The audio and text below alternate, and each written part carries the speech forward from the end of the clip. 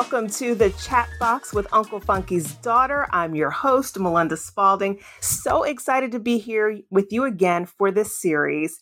And today we are chatting with Arielle Wilson, a blogger, someone who's going to talk to us about being a confident Black woman and talking about overcoming our insecurities and how to become more confident. Welcome, Arielle. Hi, thank you guys so much for having me. I am so excited to be here and I just can't wait to get into today's topic. And I love your background, digital creator, YouTuber, influencer, so much in the past 5 years, but teaching Black women to unapologetically wear their natural hair as well. So we know on this podcast, we talk about hair, we talk about life, we talk about everything in between. So tell me about your journey, Arielle, to loving yourself.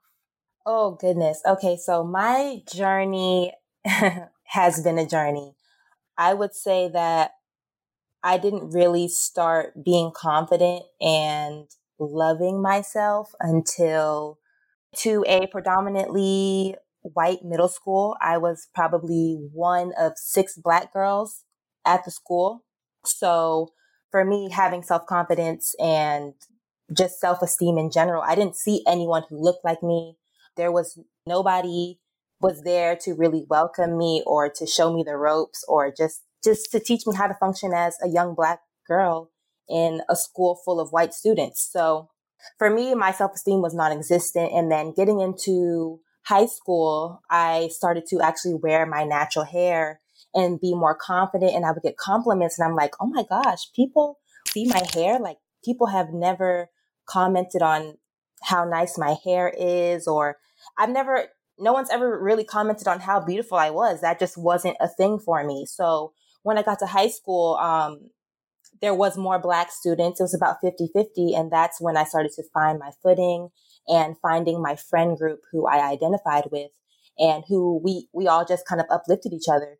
So then getting into college, I really started getting into YouTube and getting into natural hair. And for me, I think college was the time where I saw people of all different ethnicities and people of all different backgrounds sitting in that classroom with me. And for me, it's like all of us are beautiful. This one narrative of how we're supposed to look cannot and will not apply to all of us. So we might as well start embracing what we look like and, not worrying about the narratives that are placed on us. And so having that YouTube channel and actually being able to be myself and relate and help other women find confidence in their natural hair while I'm still also, gaining confidence in my natural hair. It just helped me grow as a woman and grow to become more confident, honestly. Yeah. Now, what part of the country are you from? Where'd you grow up? So I grew up in the South in Georgia, Atlanta, Georgia. Okay, so did you find that when you started to embrace your natural hair, you were applauded at school? Did you find that in the rest of your life circumstances, in your community, at home? How were you embraced? Yeah, actually at home, my mom was the one who was really encouraging me to start YouTube and I always got questions about my natural hair. So she was like, why don't you just go ahead and start a channel, help out other girls? That way you don't have to constantly keep answering the same questions over and over again. So when I went natural, my mom went natural, my aunt went natural, my sister went natural, and we kind of went on the journey together. An inspiration. And I love it. So when people ask you questions, you just say, I'm going to refer you to my YouTube channel to answer all of your questions. Yes, definitely. Definitely. And so people ask me like, how do you get your hair that way? I say, oh, well, I have a channel. That's great promotion. You're a walking billboard for your channel. Yes. Tell me about, so you inspired your mother, your family members. We are talking about the journey to self-love. Mm-hmm. It's about more than our hair. Our hair is very important. Did you think that was a good first step for you? And did you find that other things were awakened during your journey as you dealt with your hair first? Definitely. I think the hair was definitely the starting point because for me, I had always had straight hair. I never really even knew that I had curly hair until I grew out my relaxer. So I think that was the initial point. But I think that like along this journey, I am a Black woman in America. You know what I'm saying?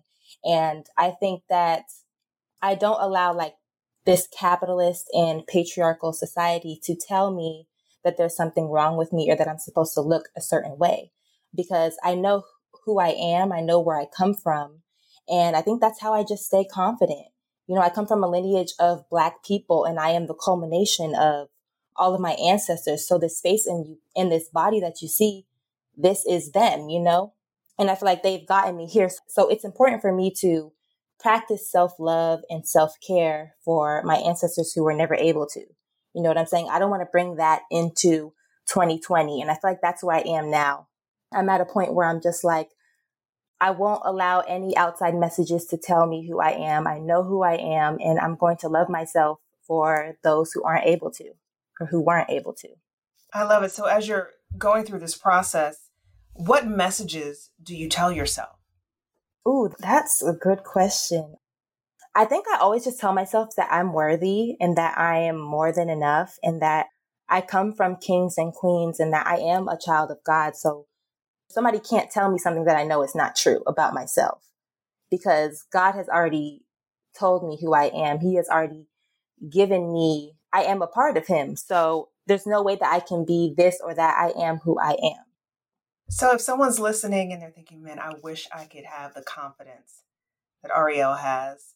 I just don't have it yet, but I'm on my way. What are some tips that you would give to women and men as they may start this journey?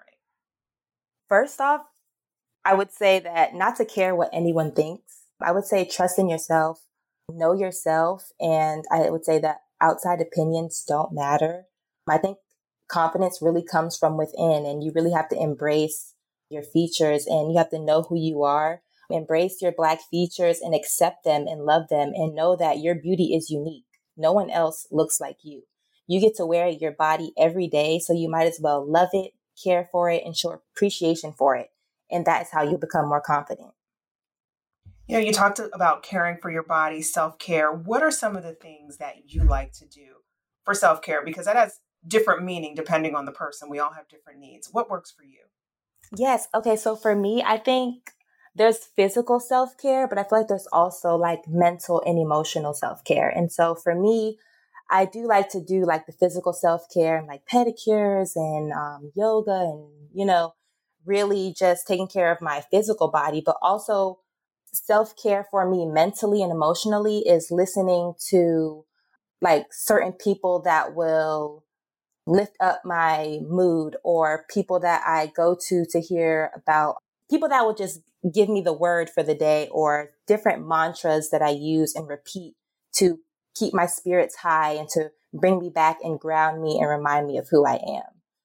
I like to listen to podcasts. I like to listen to Amanda Seales' podcast. I find that also listening to certain lives or like certain people on social media who have a really good message for me, they can ground me, or sometimes I listen to them and they'll just give me the message that I felt like I was supposed to receive for that day.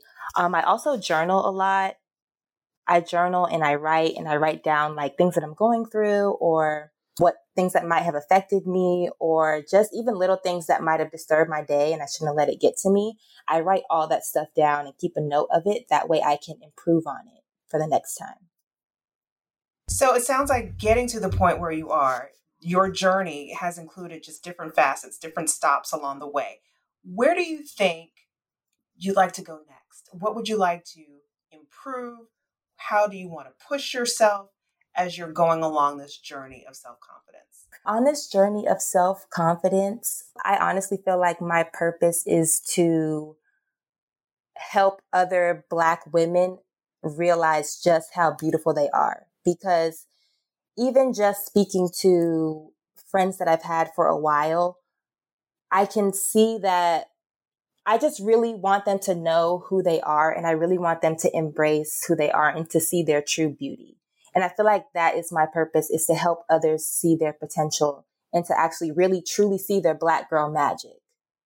So for me, I'm not sure in which way of course, I'm going to continue to like make my videos and post on Instagram, but I feel like I have a deeper purpose coming to me. It just hasn't reached me yet. but definitely like speaking to other Black women and helping them build their confidence. I feel like that's definitely along my journey.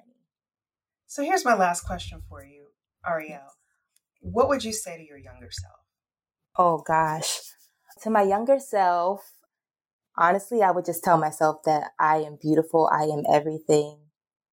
Because there was a point where I did want to be white. There was a point.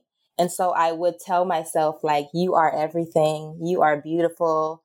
Love every feature. You come from a lineage of beautiful Black people. This little face is the face that comes from so many people. So love it, embrace it. It's the only one you're going to get. So you might as well start loving it sooner rather than later. That's what I would tell my younger self. We can't wait to watch the rest of your journey throughout this as you lead us and inspire us all for self-confidence. Ariel Wilson, thank you so much for joining us on the chat box with Uncle Funky's daughter today. Yes, thank you for having me. I loved it.